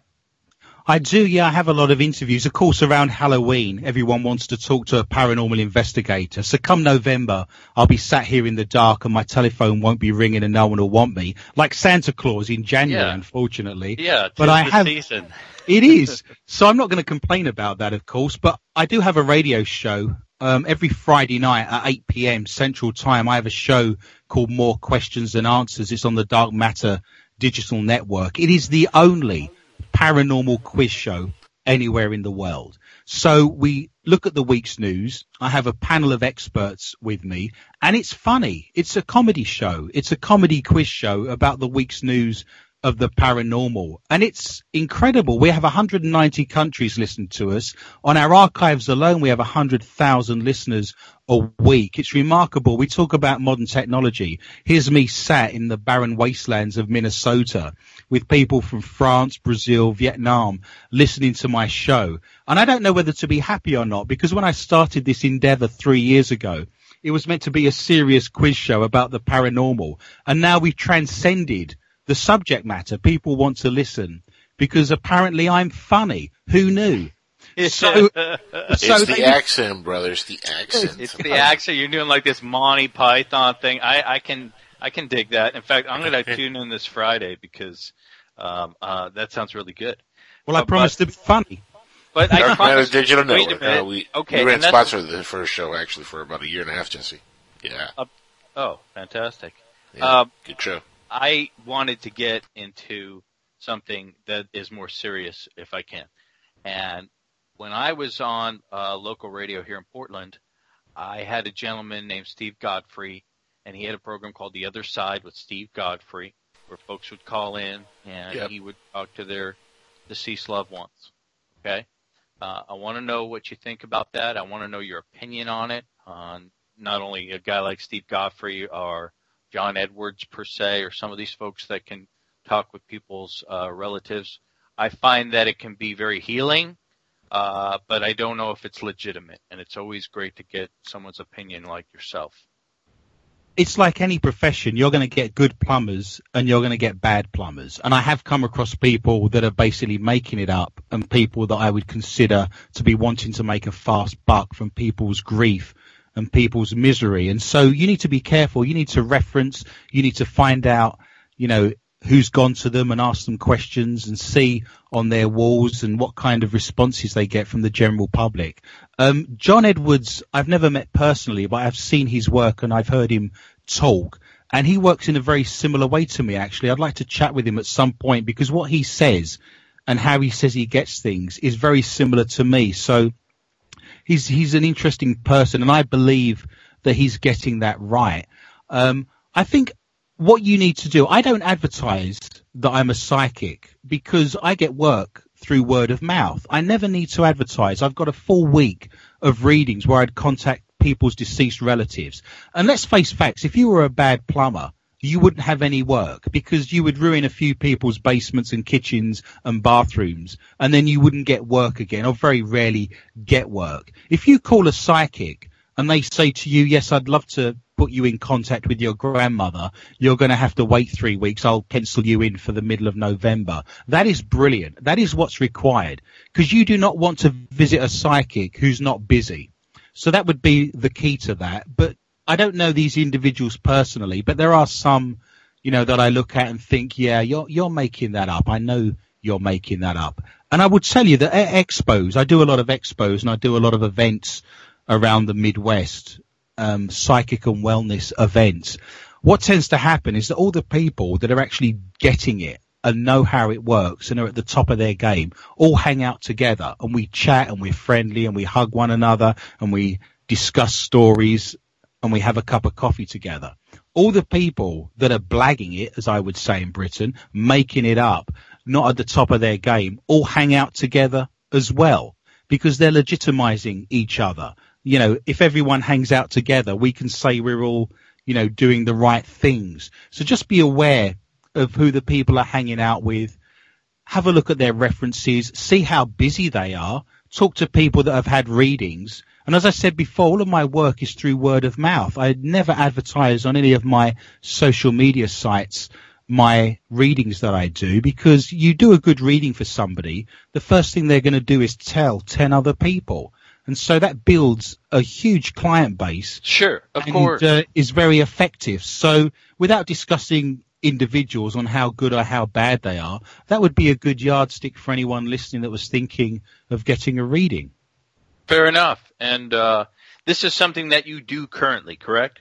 Yeah, absolutely. As you said at the beginning of the show, I have many strings to my bow, and author, radio host, psychic, ghost hunter. Comedian. Apparently. I'm led to believe I'm funny. Doctor Who look-alike. Well, wait a minute. That is true. Now, let's stay serious here for a moment. So, without putting you on the spot, because we have never talked before, correct? That is correct, sir. Right. Would it be possible for you to do a reading for somebody on the phone right now? It could be possible if I actually had anything with me. I would want to prepare myself. Normally, before I do any readings, I'd want to meditate. Because if I'm getting things clairvoyantly, I'm obviously trying to clear my mind. Because if I'm getting pictures, I don't want that to be muddied by my own thinking. So when you meditate before a reading, you're trying to create a clear slate so you don't have any other thoughts in your mind except the thoughts that you're being given by a spirit. And a Buddhist would say that when you meditate, you know, your monkey jumps from branch to branch and you're just trying to get your monkey to sit still. Now, my brain's spinning. We've been chatting for an hour. We've discussed everything from psychics to equipment to ghosts to UFOs. So ultimately, I'm not in a position to receive that information. But if we have a break in the show at some point, I can go and get my tarot cards and I can use that as a way to give someone a quick reading if that's what they would require. I'm not going to be able to access their grandmother at this moment in time, but I can certainly access their spirit guides and work through the cards to give them just a couple of minutes of information if that's something you're interested in. Panel, are we interested in that? Audience? Sure. I mean, sure. That would be fantastic. So why don't we do that? Why don't we take a break and you tell us when we come back if, and like I said, this is not a pressure situation. Sure, no, I've no problem with doing it. it. There happens to be somebody on our panel that I'd love you to do that for, and if you could. And so why don't we take the break? And when we come back, Angel, you ready to do a break? Absolutely, yes, sir. Okay, we're going to take a break. We're going to let Adrian get his equipment and get his head on straight, hopefully. And we'll be back right after these words from not our sponsors. You're listening to Ufonaut Radio on a Monday night here on the PSN Radio Network.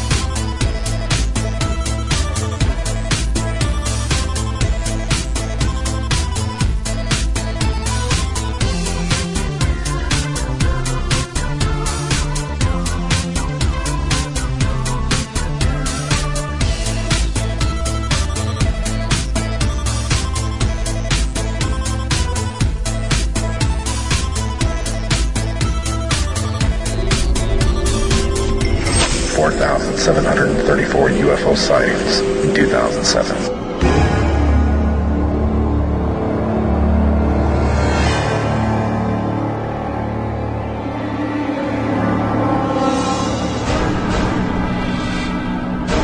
854 abductions by aliens or unknown species reported by American and British citizens,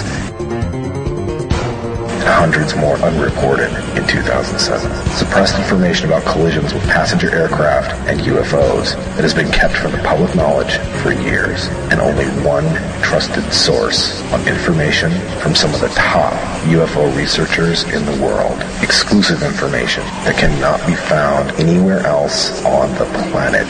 Trusted, connected, accurate. TheUFOstore.com.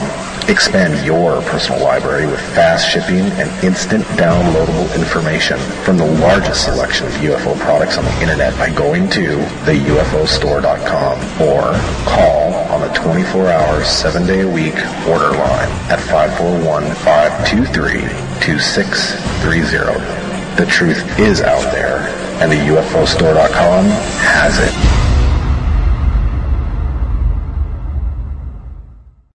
Here's a riddle for you. What do the California gold rush of the 1850s, secret societies, coded messages, mysterious 19th century flying machines, and an early 20th century outside artist named Charles A.A. Delshaw all have in common? The Secrets of Delshaw by Dennis Crenshaw and Pete Navarro. Go to www.secretsofdelshaw.com to learn more. Imagine no longer being tied down to your computer, but having the freedom to take live talk radio with you anywhere you go. TalkStream Live introduces our first ever iPhone application. The talk shows you follow now follow you. And your iPhone is now the fastest and easiest way to stay connected to the best talk radio on the internet. Listen to live talk shows 24 hours a day, 7 days a week.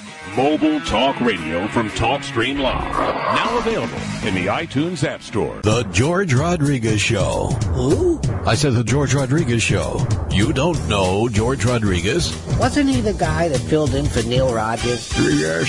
That George Rodriguez.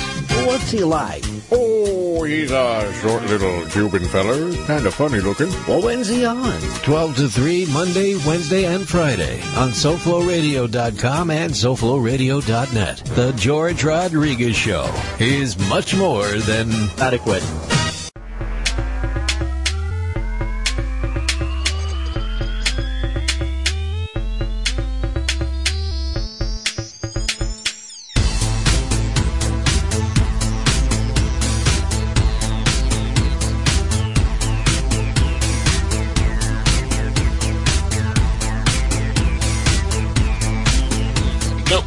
Back now, Ufonaut Radio on a Monday night. Jesse Randolph on the mic with the panel, the Honorable Chris J. Brown, and the Angel of Ufology, Angel Espino. Back now with our guest, Mr. Adrian Lee, and he has been fantastic so far. We're learning a lot about technology and science and history, which is not boring, by the way. But what we're going to do now, and this is something that is spontaneous, and it's why we do the show, and it's why we have very limited commercials, is that we can do experimentation. And there's a lot of this I want to do coming up. But what I had asked Adrian, again, I've never spoken to this gentleman before. I just asked if he'd be willing to do some reading, cold, obviously, for someone who has lost someone here on our panel.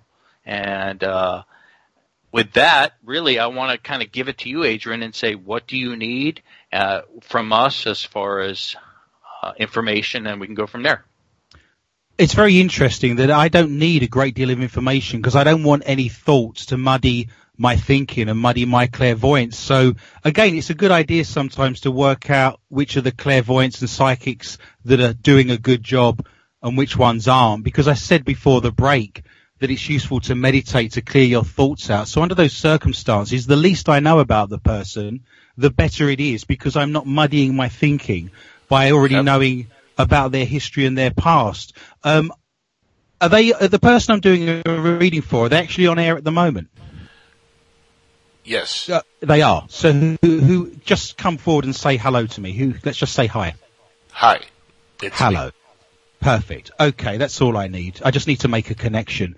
I did say earlier that a lot of my work is in terms of contacting deceased loved ones, and without proper preparation, with all the things I've had to answer this evening, it would be almost impossible for me to bring that information to the fore. But if I use my tarot cards, I can use the spirit guides to deliver the messages without me doing anything other than interpreting the cards. So I can actually do that now, and stuff may come through outside of that in terms of dead people, if you like. But I'm just going to start turning cards over and see where we are here. What's very interesting is that this requires you. The first card I turn over is the Knight of Wands. And the Knight's a very interesting character. I think as an individual, you're best working on your own, or you've certainly been through a period of time where you can handle things on your own, because the Knight plows a lone furrow. They go from kingdom to kingdom without, necessarily settling in one place or having a big band of people around them. So this is a card of proactivity. And the deck I'm using at the moment is a deck that is a German Renaissance deck, and it dates back to 1492. It's called the Narrenschiff, which is the Ship of Fools, and it was designed by Dürer, the famous German Renaissance artist. So a lot of the themes are medieval and to do with the Renaissance period. But this is a time, I believe, for you where you're working on your own. Everyone seems to have been removed, and you feel like you're ploughing a lone furrow. But this is proactivity. You're drawing your sword. You're going to get what you want, because the Knight has a very blinkered view. He doesn't see peripheral things. He just sees what's in front of him, and he draws his sword and he goes and gets it. So I'm telling you now that you need to be proactive, and you need to work out what it is you want and actually draw your sword, put your armor on, and actually go and get those things, because they're not going to fall on your lap. And there is a sense of being stoic and being strong and being confident. One of the things I would say is that because the Knight wears armor, there's no sense of a filter. You've got your armor on at the moment because you don't want bad things to happen to you. So you've basically put armor on to just protect yourself because you've had a run of perhaps bad things happening to you in life. The trouble with wearing armor is it doesn't filter just the bad things. It filters the good things as well. So you need to ask yourself at this moment in time, do you want to keep your armor on? And do you want to then go through life where you're not feeling bad things, but you're not feeling good things either? It's blocking out everything. And for me personally, life is about having moments of terrible sadness, moments of terrible depressions, terrible shocking things happening to you. But it's also about having the most wonderful moments, the most incredible times, the most exuberant moments in life. And you're meant to have those moments of low, and you're meant to have those moments of high. If I said to you now, would you prefer to go through life without feeling good or bad, or would you rather go through life feeling good and bad things? I think it's the time to start peeling your armor off and start realizing that yes, bad things will happen to you, but you're stopping good things happening to you as well. And even the Knight takes his armor off when he goes to sleep in an evening. And Shakespeare, of course, said it's better to have loved and lost than never to have loved at all. So with this card, you are working on your own. You are going to have to deal with these things on your own, but you have the tools to do that because you've done it before, and we're here and we're chatting and you've come through it. You need to work out what it is you want. You need to be proactive, go and get those things, be stubborn, be bloody minded, but be aware that you're not going to experience good things in your life if you're putting on armor that blocks good and bad things, and you might want to start peeling that off.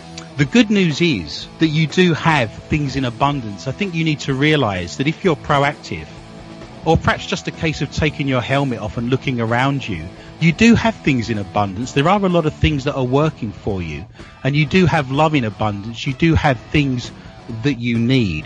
And you do have a Mercury messenger card here. The Page of Wands is a individual or a gentleman that says you've got good news coming to you. So despite this sense that you're going towards your goals, despite the fact that you're wearing armor, there is good news wrapped around this, and I'm nosy and I want to see what that is, so let me turn over a card. Again, there's a suggestion that you have love in abundance. I wonder if the things that have happened to you recently have made you realize how loved you are when people have stepped forward to help you, and you've kind of found out who your friends are and who's around you to actually help you out, because your cup runneth over with love. You're almost drunk with love. So you may not realize it, but if you was to pass tomorrow you would have a lot of people that would miss you. You would leave a hole in a lot of people's lives. And if you were dead and you were looking on as a ghost at your funeral, you would see a lot of unhappy people and be surprised by the amount of emotive response you get from those individuals, where you don't realize perhaps how much you mean to individuals. I just want to have a look briefly at your future before we move on. You're best suited in life, in the future, to being very calm, being very stoic, not responding like for like. A lot of people will want to come at you and they'll be shouting, they'll be swearing, they'll be bullying you. Try and remain calm. Try and respond to all that in the future like a duck, where you're very calm on the outside, but everything's going on under the water and underneath the surface. The people that shout at you, the people that abuse you, the people that will want to bully you are very good at doing that. And if you respond like for like, if you bark at a dog, it barks back, you will lose, because they're better at swearing and better at shouting and screaming than you are.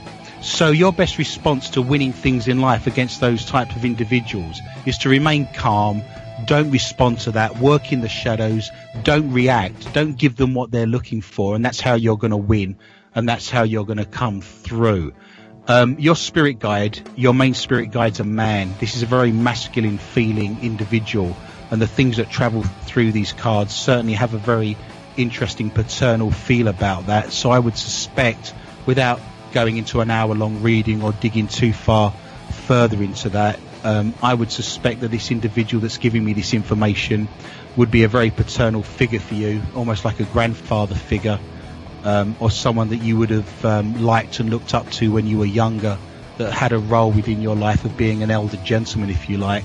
So if you want to ask me a question, I'm more than happy to answer questions for you, and perhaps you can respond to that and let me know what you think. Well, it's possible it could be my grandfather, but I never really had a relationship with him. He passed away when I was very young, and I was in a different country. He was in Cuba, and I was here in Miami, Florida, so I didn't really have a connection or a relationship with him. But I do remember speaking to him on the phone several times, and I've always grown up, wanting to have had that relationship with my grandfather that I never had. So I would say, if you didn't have that much to do with him, he would be the perfect candidate for a main spirit guide, because the trouble with having relatives, close relatives, as your spirit guides, is they only want good things to happen to you. They're not very objective. And of course, you know as well as I do that you have to go through life having bad and good things happen to you. So normally your grandmother or your mother is kind of pushed to the side a little bit, so there can be more objectivity. If you're telling me that you didn't have too much to do with him, and he died... Sadly, I didn't have anything to do with either one of my grandparents on either side. Right, so in many respects... I grew up without grandparents because I was in a different country, so... Well, that would be a perfect person to have as a spirit guide, because they would be objective but still be looking out for you. So I would suggest that would be the case, to be honest, based on what you've just told me. Okay. I have a question. Sure. Is there a female at all that's, trying to make contact?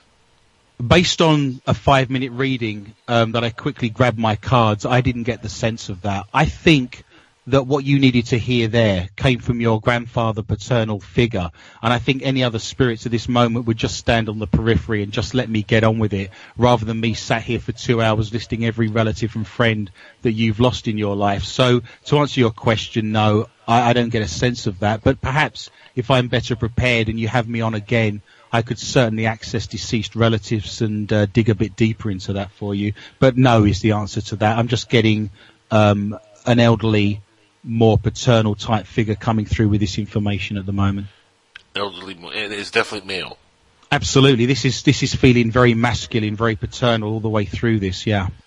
Yeah, that sounds, very masculine. It sounds like my father's father, my grandfather on my dad's side.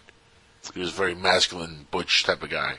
That's the sort of thing. There is a sense of unsubtlety about that. You're almost getting a half-time team talk where he's saying, what are you doing? Get on with it. Draw your sword. Get stuck in. Put your armor on. Do you know what I mean? There's a real kind of matter-of-fact, kind of masculine, get on with it type of approach. Even though the information's relevant and it's what you need to hear, there is a feeling underneath that, a meta-narrative running through that I would suggest feels like that kind of figure to me. Well, I don't know exactly what else I got to get to, but sounds like my grandfather.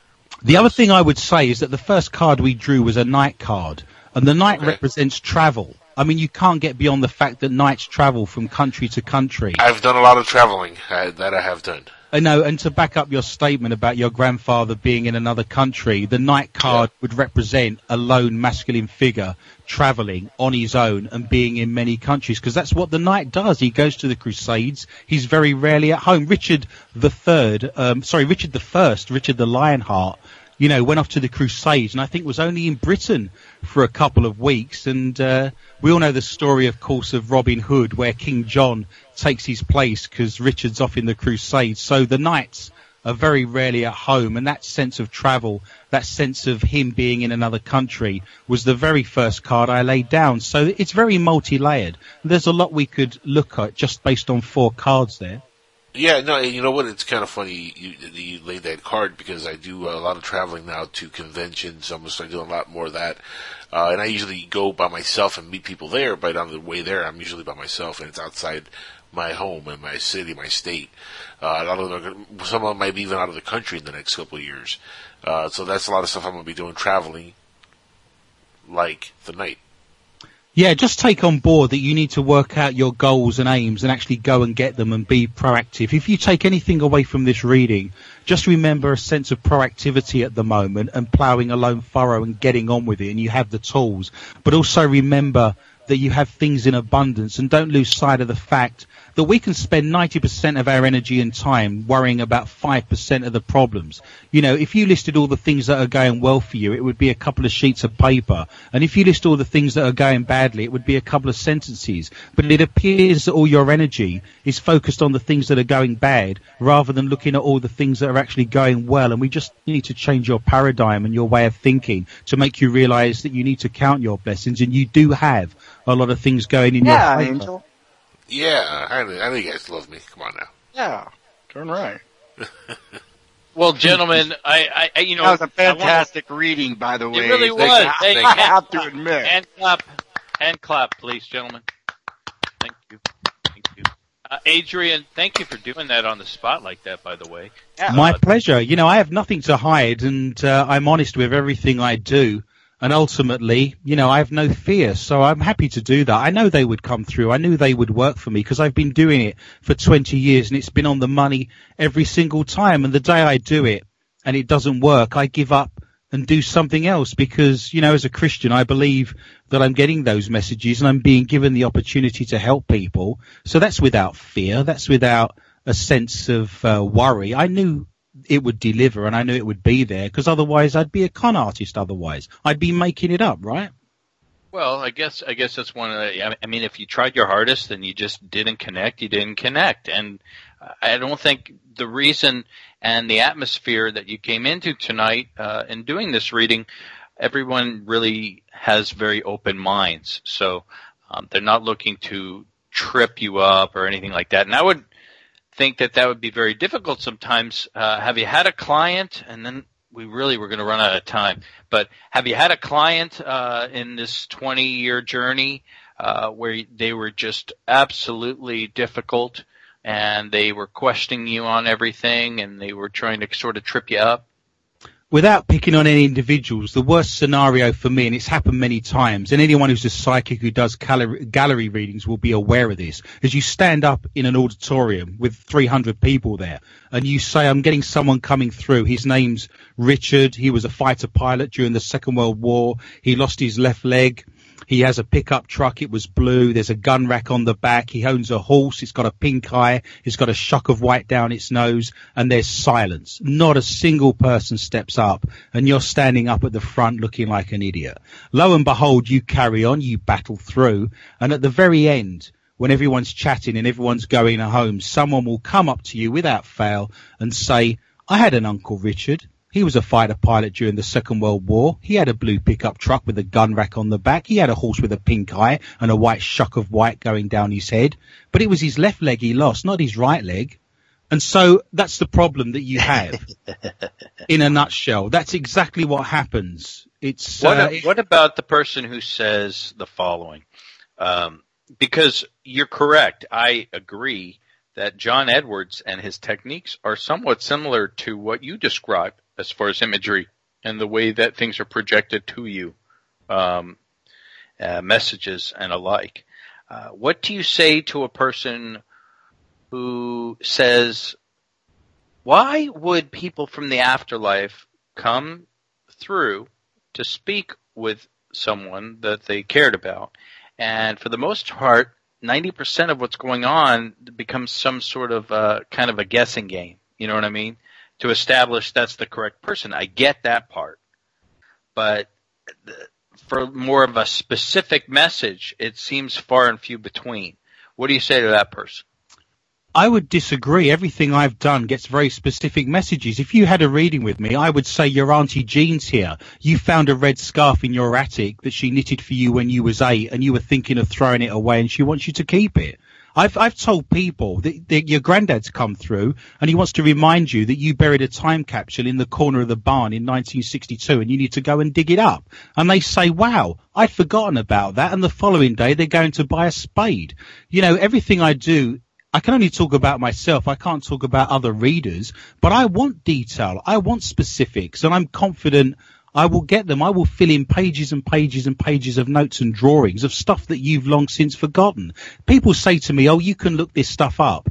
How is it I can get you detail that you haven't thought about for 20 years, that's not written down anywhere, that even you couldn't remember until your uncle told you about it? So there isn't a sense of guessing with anything I do. I'm very specific in my details. I will draw you pictures of the things I'm seeing and you will recognize them. And so I can only talk for myself, but I don't have that sense of wishy-washy kind of, you know, I do with the tarot reading, of course, that I just gave. It's different because I'm looking at cards and I'm trying to decipher them. But just sat with a piece of paper contacting your granddad, I would certainly be nailing all those details. I'd be certainly giving you shared memories and things that he wants to get across that only you two would ever know about. Well, fair enough. And that makes sense. And Angel, that might be something that you might want to visit and discuss with Adrian down the road if you want to get more clarity or more detail, or reach out to someone specific, perhaps. Unfortunately, we're out of time. And that is the confines of the radio show and network, because if it were up to me, I would definitely want to keep going because I have more to ask. And this has been a fascinating program for our audience. They really enjoyed you, Adrian, and I want to thank you for being here tonight. And I also want to ask if you might be interested in coming on for a future show where we are going to discuss something that is very dear to me in the New Mexican desert that you might be able to assist with. So that's something you can stew over and think about. I hope you enjoyed yourself. Did you have a good time? I did, yes. I always like answering people's questions and like to educate. I just want to remind people my latest book, Mysterious Midwest, Unwrapping Urban Legends and Ghostly Tales from the Dead, is now available. And David Ellefson of Megadeth has actually written a foreword. I corroborated and cross-promote with Megadeth now on a lot of the work I do. So he's written a foreword to that. He wrote a song called Mary Jane in 1988 about the witch's curse in Loon Lake Cemetery, if people are familiar with Megadeth. And that's one of the places I investigated, was Loon Lake Cemetery and the witch's curse. And what time does your show play again, by the way, on Dark Matter? Yeah, I'm on at 8 o'clock Central Time. The show's called More Questions Than Answers. You can listen now if you go to my archives on SoundCloud.com and search for MQTA. It's the only paranormal quiz show anywhere in the world. Fantastic. Adrian, thanks for being here. And thanks to Megadeth out there, too. I'm a big fan. And everyone else listening to the Ufonaut Radio every Monday night. Where else would you rather be? Where else would you want to be? Studying this, helping with disclosure, helping with topics to get people to start thinking and looking at things with a different filter. This is Jesse Randolph. You've been listening to Ufonaut Radio, and we will see you next week, Monday night.